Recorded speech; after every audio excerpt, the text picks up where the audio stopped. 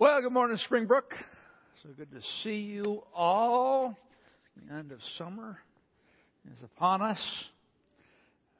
I want you to look at a picture of a man. And we see his picture here.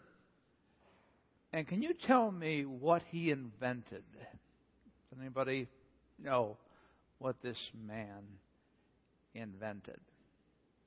Let me give you another clue. His first name is Otto. That really doesn't help. This is the man that you should be thankful for, that God worked through in order that we might have this. Yes. Sliced bread. Sliced bread. Oh, it's a wonderful thing. And I was looking at it this past weekend. I said, boy, you know how people say that's the greatest thing since sliced bread? That's where it came from because it was such an idea that changed the way Americans ate.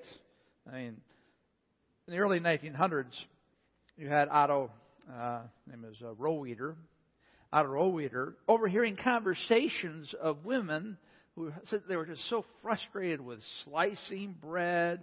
It took so much time and it was dangerous. So he said, well, what if we came up with a machine that would pre-slice it? So that, like, it was 1910 he started. And it was a long journey to get to sliced bread.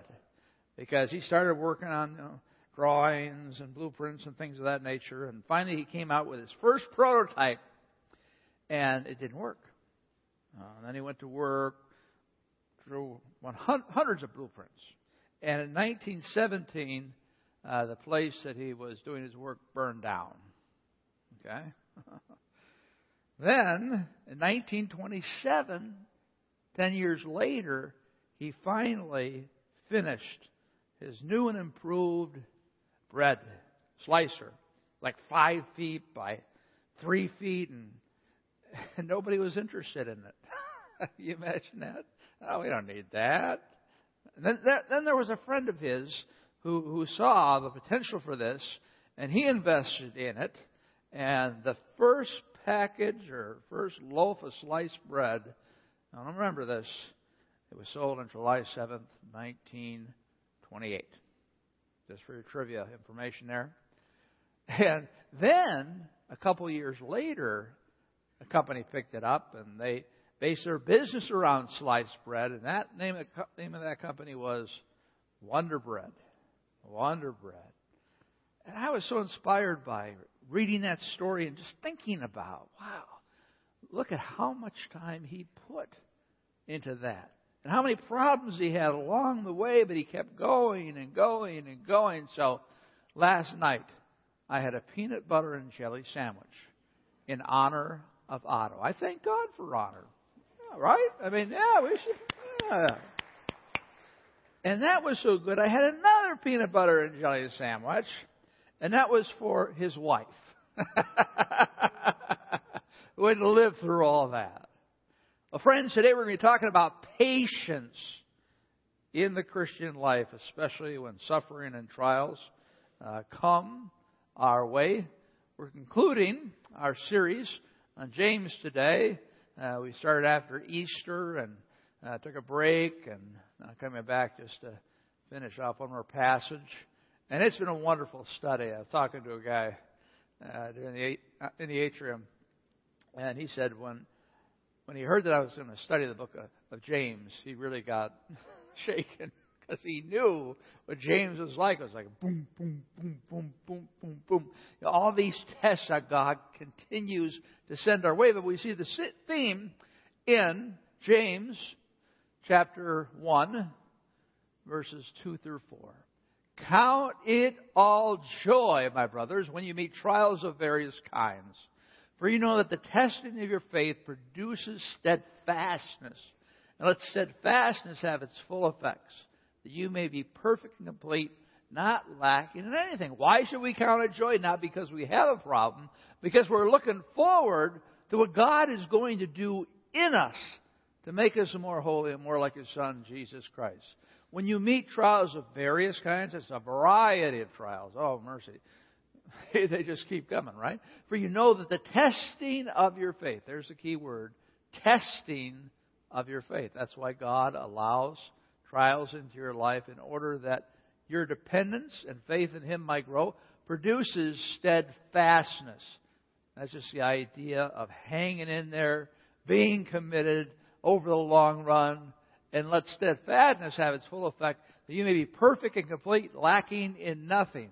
That you may be perfect doesn't mean that you're perfect, but it does mean that you're mature. So that's how God grows us. And so we've been studying through different passages of James here. We see some different tests that we talked about.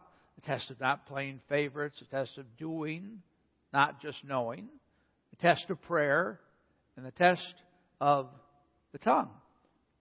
And so all of those issues that come into our life that test us help us to grow to be more like Jesus Christ.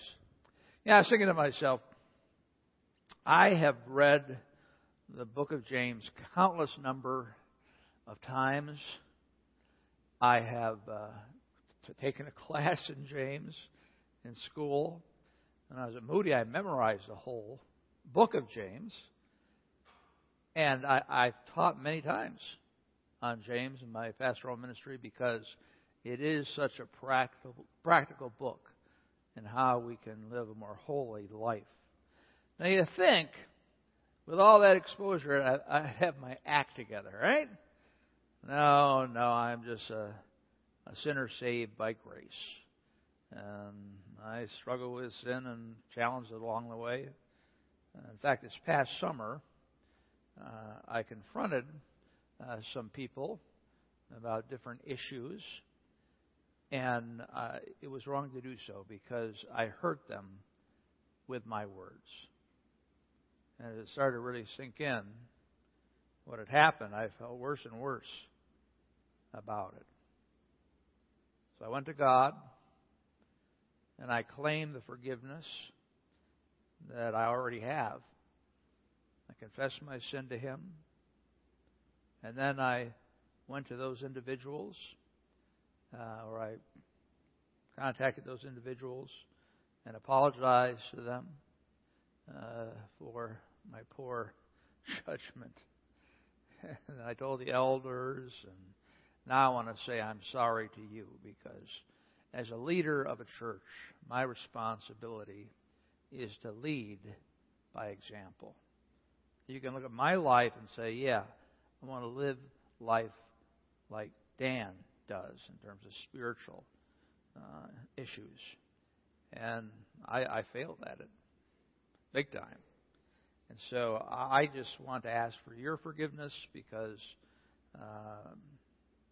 I just need to do that. Yeah, just pray for me. A lot of you pray for me on a daily basis. I appreciate that so much. Whenever anybody says that to me, I say, wow, that is so cool. Somebody's praying for me every day. And I do need the prayer every day. We just continue to go along this journey together. We sin and we ask forgiveness, and we just keep moving. But we all learn a lot in the process. If you have any questions about this, you can talk to me afterwards. I'd love to talk to you about it and answer any questions that you might have. But thank you. Well, we'll go back to the message here. And we're going to start in James 5:7. But James 5:1-6 is important to understand, so you can understand James 7-11. Because what James does in James 5:1-6 is he condemns the wealthy, wicked, those people who are taking advantage of poor Christ followers, those people who are dragging them into court, those people who are cheating them on wages, those people that were actually killing Christians. Now, James has a lot to say about them, and nothing's positive. You can read that later. But so we get to verse 7, and we see, so how are his readers to respond to these people who are oppressing them? Well, let's go to the next slide. Does it say start a riot or do something against them. No, it says be patient.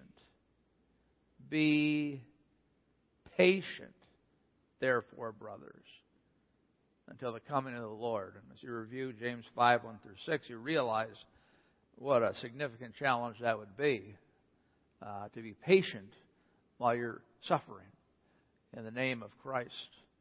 But be patient. That's a combination of two words. One means long, and the other means tempered. Long tempered. That's patience. What would be the opposite? Short tempered. Short fuse. No, we should have what? A long fuse and be long tempered in difficult situations when many other people would react in a negative way. We need to be patient, brothers, until the coming of the Lord. We're going to see that theme throughout this particular passage. And it's interesting. The second coming of Jesus Christ is mentioned in one of every 13 verses in the New Testament. 3,000 times. Okay? What does that say? That says that's a very important theme, that God wants us to be fully aware of it, and God wants us to cling to that hope and live in the light of His coming back, and so we'll be talking about that. But first of all, I have to make sure if you guys struggle with impatience. And I'm going to do a test, okay, that will tell you if you struggle with impatience. Are you breathing? There you go. Yeah. If somebody's not breathing, please tell us. That would be a concern. Somebody's sleeping out there, I don't know. But the point is, yes, we all struggle with impatience. We have our natural impatience, and then we also have the cultural impatience. The drive-thrus have been around forever, and I go and get so many illustrations, but I want to talk about the mobile phone. Okay? Some people are a slave to their mobile phone. I mean a slave if it makes any type of beep whatsoever. They've got to look at it and see what happened. They're in the middle of a conversation. Excuse me. I got to check this. Right? And anybody could call you at any time. There have been people in past generations that didn't like to receive calls. And if you're carrying one of these things around, they're going to call you. It's like you're always available. And again, I love my mobile phone, but I'm not a slave to it. And I would encourage you to think about that, because it really kind of speaks of our impatience. When you're impatient in a line, or you're going out to eat, that type of thing, and you have a few down moments, what do? Well, you bring out your phone. Nothing necessarily wrong with that, unless you're bringing out a phone and there's another person on the other side of the table that wants to talk with you. You see whole families on their phones going out to eat. Say, what is the point here? Get it to go. Right? So it's important that the mobile phone, again, is driven by our impatient society, and many times you can become dependent on it. You just have to watch in your heart where that is. Because many times we can distract ourselves with our mobile phone so we don't have to think about the hard issues. We don't have to think about our sin. We don't have to think about what it is to follow Jesus and continue to grow. So we need to be patient. Now, 2 Peter 3:15, it says, "And count the patience of the Lord as salvation, just as our beloved brother Paul also wrote to you according to the wisdom given him." Just think about that. The patience of God. He's the Creator. He's the only God. And how much patience has He had with you? How much has He waited for you to come back to Him? He's an incredibly gracious God. and He's a patient God. Then you think about ourselves, and we're driving down the road, and somebody cuts us off, and we go ballistic. Like, what are you doing? Right? Yeah, this is my theory, is that everybody has an amount of anger stored up within them, but they only can express it to certain people in a safe way. And unfortunately, many times we sin against our family with that anger because we can't yell at the person at work. It's that type of thing. So you got that anger stored. So in a way, a person responds, like to a driver that cuts them off, kind of tells you where their anger level is. Because they got to get that anger out. And therefore, you take your anger out on people you don't know, you're not going to know in the future. Like customer service people. Oh. God bless you if you're a customer service person. Because that's where people really take out their anger. And I have to admit, when I was younger, I was impatient in driving. Lori had to talk me off the ledge a couple times when I wanted to follow people. I never did that. But all that to say is, it's interesting. I'm thinking about my life now, and I said, I'm not like that anymore. And I would like to think it was because of my spiritual growth and my steadfastness and love for God. Or it could be I'm just too tired. I don't know. Well, friends, we need to have the supernatural power of God enter our lives in order to exercise patience. So let's look at this very practical passage. There's 3 different things that we are to do into how to be patient. First of all, James 5:7. Be patient, therefore, brothers, until the coming of the Lord. Now, that's the first time out of 3 times he's going to mention that in this passage. So this past week, did you reflect upon the fact that Jesus Christ could return at any time to take His church up to be with Him? The rapture, like Left Behind, series based on the Bible, of course. Have you thought about that? Because that's a pretty powerful thought, isn't it? And because the second coming, the rapture, has been so many times in the New Testament, that's where our hope needs to lie. And the fact that someday, whether it's through death or Jesus Christ comes back, I am going to be with Him. And again, a lot of people struggle with the idea of what heaven is like, as I've talked about before. And I've always said it's like 10 times greater than earth. And you read Revelation, you say, I don't want to go. That's strange. You look at some of the things going on. It's 10 times greater than earth, right? So it's something we should look forward to. And the most important thing is that we're going to be reunited with our Savior, Jesus Christ, and be perfect and be one with Him. And it will be, jobs and responsibilities and all that thing, as I've talked in the past. But I think that's one of the things that keep people from thinking about heaven. They like this earth too much. They're comfortable here. They know what it's like here. In heaven, it's really an issue about trusting God, right? Can God make a better environment than the one we are in now? And some of us doubt that. And so we don't think about heaven. Because I'm going to heaven and I'll get to that. But I tell you what, if you are suffering, you think a lot about heaven. If you are ill, incurable cancer, you start to read books about heaven. You start to dream of what it will be like. In fact, there's a great book out, Randy Alcorn, on heaven. And it's just a huge thing. I think they got a primer. But I mean, it really is amazing, and we should be educated and know about that so that we can live in the light of it, because this life is always going to disappoint you. People are always going to disappoint you. You don't have any security. You think you have some security, but you really don't. So where do you put your hope?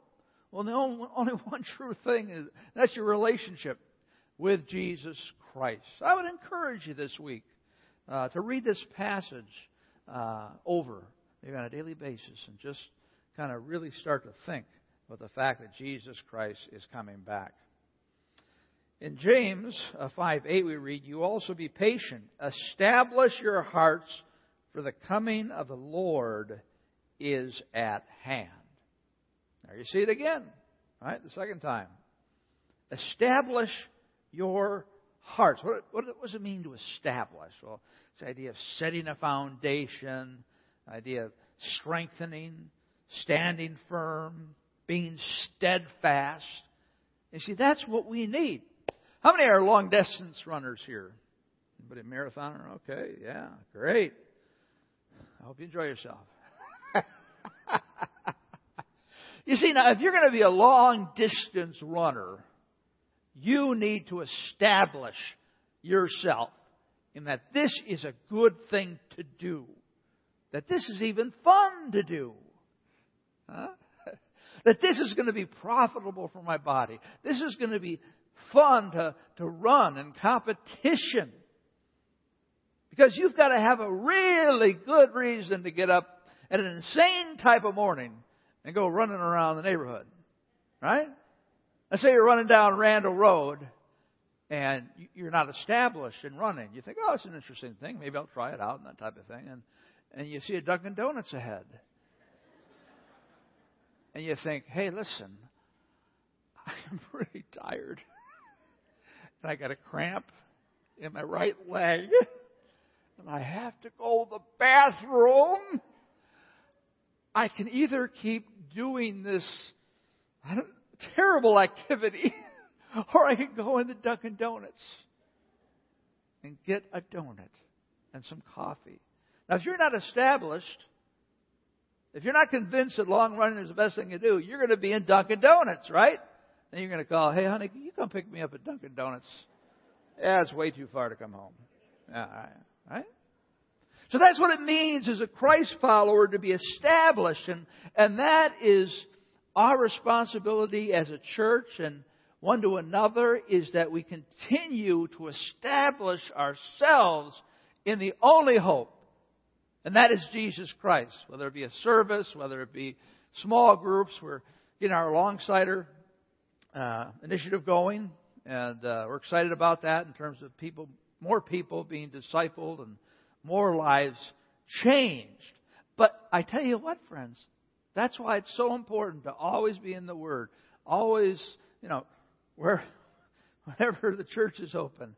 Because you and your children need to be reminded that Jesus is their only hope. That's the greatest gift you could give your children. Of course, you want to talk about all the great things that can happen, but you know what? The most important thing is your walk with Jesus. Because He will never disappoint you.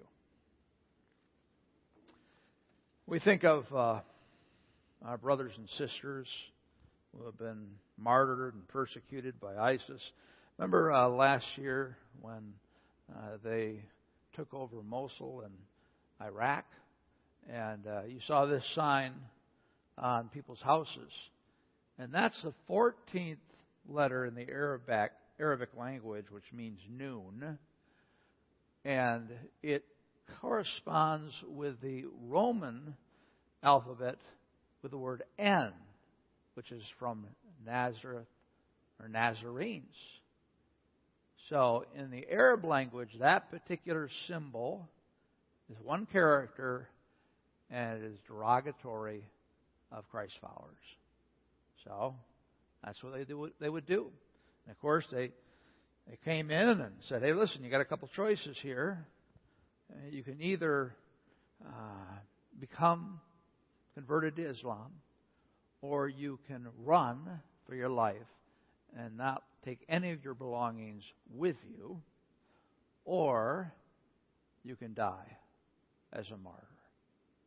And it was so tragic just to see this type of thing happening over and over and over again. Now tell me, How often do you think those people think about heaven? It'd be the main thing on my mind. How's life down here, right? I'm living in a refugee camp, and I've lost my wife or children, whatever the case might be. But I tell you what, they're thinking about heaven a lot more than we are.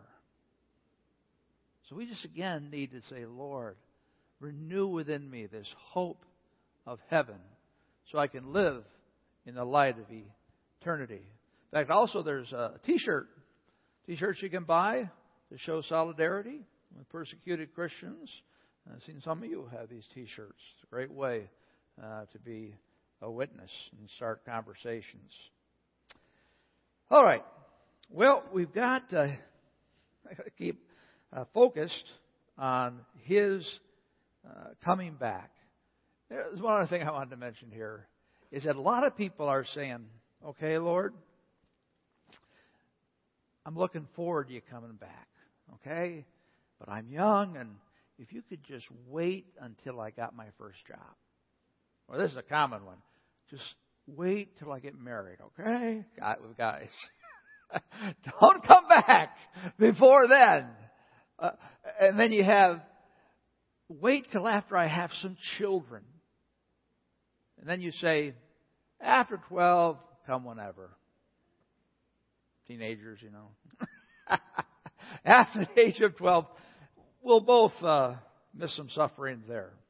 Not that's true with all kids, but the idea is that we don't understand. We have not spent enough time thinking about how wonderful heaven is. And when we don't do that, we tend to love the world too much. And it's hard. It's hard for me. We just got to keep that ever before us. Now, he gives a great illustration about a farmer, of how we should wait for Jesus Christ to come back. See how the farmer waits for the precious fruit of the earth, being patient about it until it receives the early and late rains. How many grew up on a farm? Any farmers out there? Okay. How many love the garden? Yeah, okay, a lot of people like that. So what he's saying is that the Jewish farmer, of course, farming is all dependent upon God, right? Right type of moisture and a lot of other issues. But he has to trust in God. And so he has to plant those seeds. In fact, well, even today, they would plant in the fall, and then you'd have the early rains, as it talks about here, the rainy season, in October and November, and then it would dry up, and then you'd have rains again in April and March, and then you'd harvest in June. So that's a long time to wait, isn't it? And you see, you got to realize that most of these people were poor. Maybe they were down to their last rations in that last week, and they had to trust in God that He would provide. See how the farmer waits for the precious fruit. That idea, the word is in anticipation, an excitement about the harvest and the precious fruit of the earth. Something very, very important. And the most important thing in our lives should be Jesus Christ. He is precious.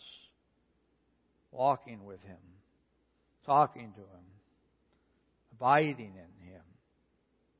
It's a very simple illustration, but it's so powerful about how we're to live our Christian lives. Let's look at 1 Peter 5:10. And after you have suffered a little while, the God of all grace, who has called you to His eternal glory in Christ, will Himself restore, confirm, strengthen, and establish you. Isn't that sweet? Not only in this earth will He do it, but in heaven, He's going to do a complete restoration. That's something to look forward to.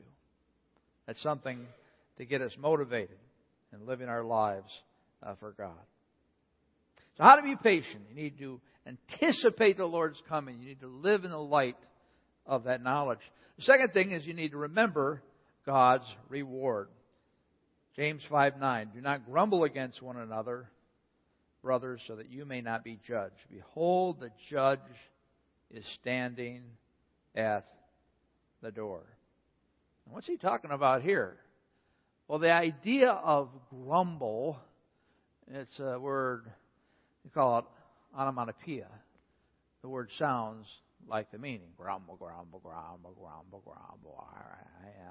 And so it happens in our lives, if we grow impatient with God, we're going to start to get angry at other people.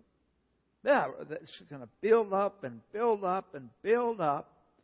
And that's where we have conflicts with other people. So don't grumble against one another.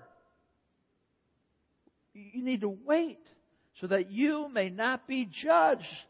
Behold, the judge is standing at the door. Now, what's the deal with that? Hey, I'm not going to be judged. I'm saved by grace. Well, yes, you are. You're saved by grace. But when the church is taken up, the first thing that will happen is the Bema Seat judgment. And that's,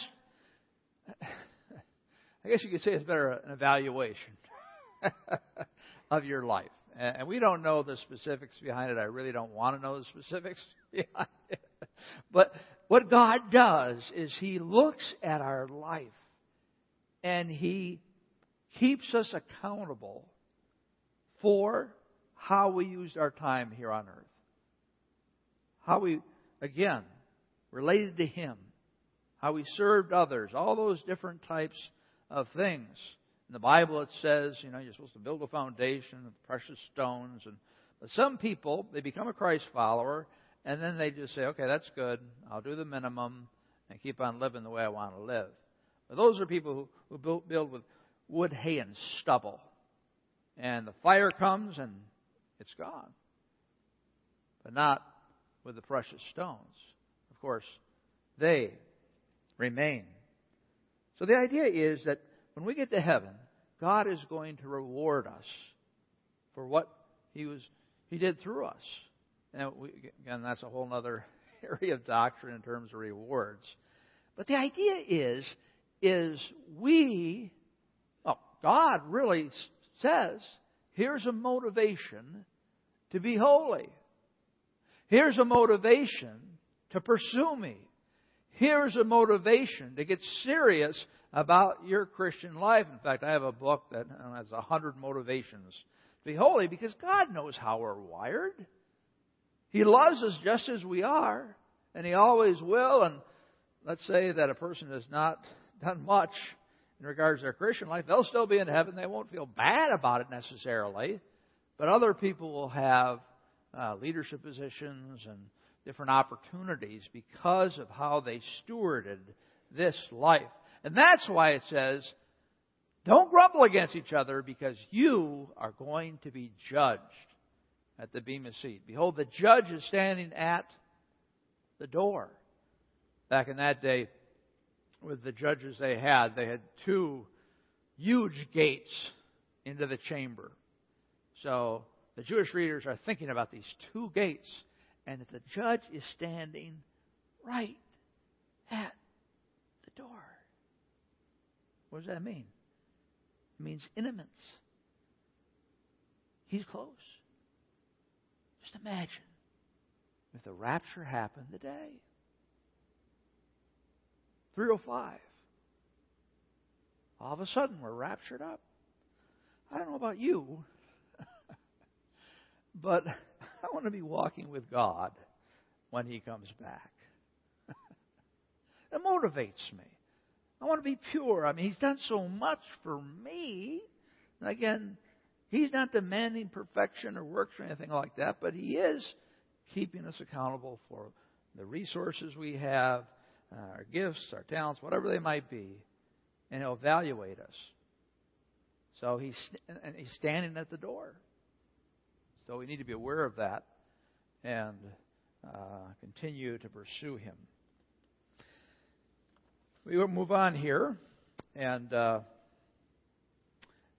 James 5, don't grumble. So let's move on to point 3. Look to examples of patience. James 5:10. As an example of suffering and patience, brothers, take the prophets who spoke in the name of the Lord. So he knows these people are really struggling, experiencing a lot of pain. He says, what you need to do, now the Old Testament was the only Bible that they had, is you need to go back and look at the stories of all these wonderful saints. They were imperfect just like you. They just lived their life out, but God used them in a mighty way. You think of Moses, right? He was the most reluctant leader. Moses, I want you to do this. I can't talk. And he had just a list of excuses. And finally, of course, he submitted to God, and great things took place through his life. Or you think of Daniel, right? He's exiled into Babylon, and he says, hey, listen, I don't want to eat your food. I want to eat my own diet. And, of course, they had a little competition between the Babylon food and God's food. And, of course, God won out. And then he became a very influential person. And as you, of course, remember, everyone was told not to pray to God. But he would go out on his balcony, and he would pray openly to God. So they threw him in the lion's den, and God protected him. Wow, incredible stories. Huh? We talked about Elijah just recently, and he had some mood swings, right? He was on top of the world confronting the prophets of Baal, but then after that, he was empty and he wanted to die. So the point was, he's saying to his readers, and God is saying to us, that you need to study those stories. You need to really let them saturate your life. Because that's what walking with God is like. It can be very exciting. At the same time, it can be very painful. But the key thing is steadfastness. Because, again, your life and my life kind of goes like this, right? So, it's easy to be steadfast up here, but, another test comes, and your faith isn't strong. And so you might fail that test, or you'll learn through that test, and you'll strengthen, or God will strengthen your faith even more. That's the whole idea. We look at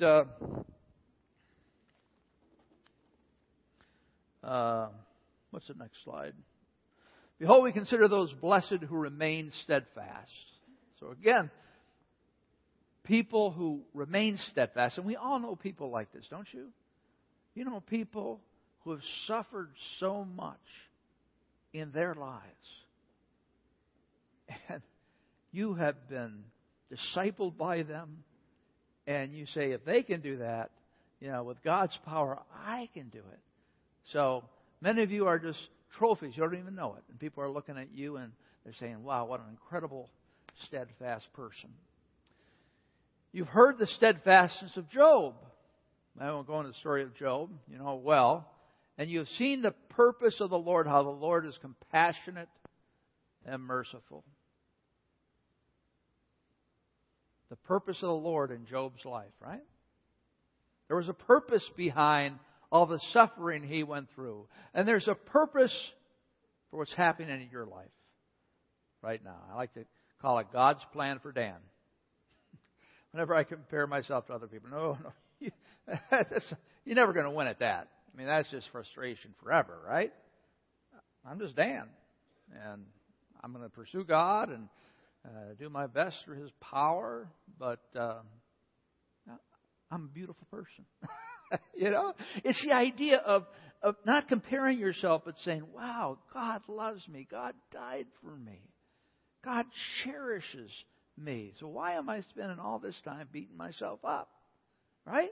God doesn't want you to do that. He wants you to continue to go back to your identity in Jesus Christ. And I love how it ends.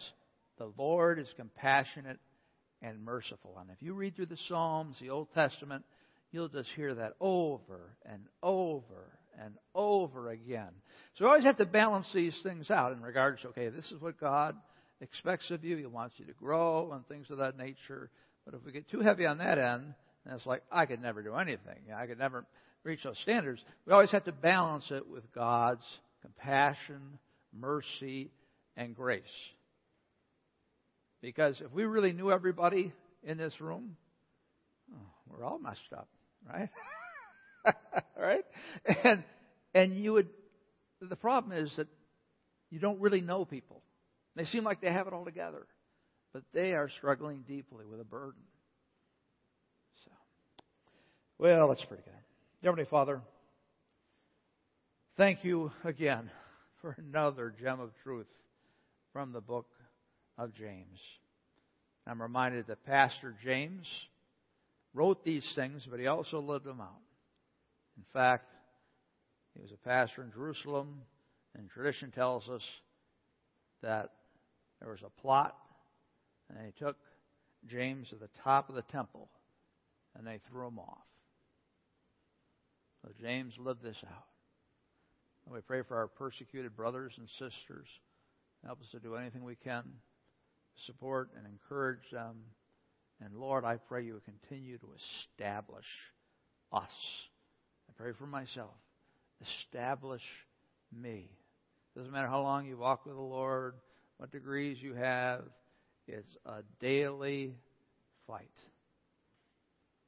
to honor you. In Christ's name.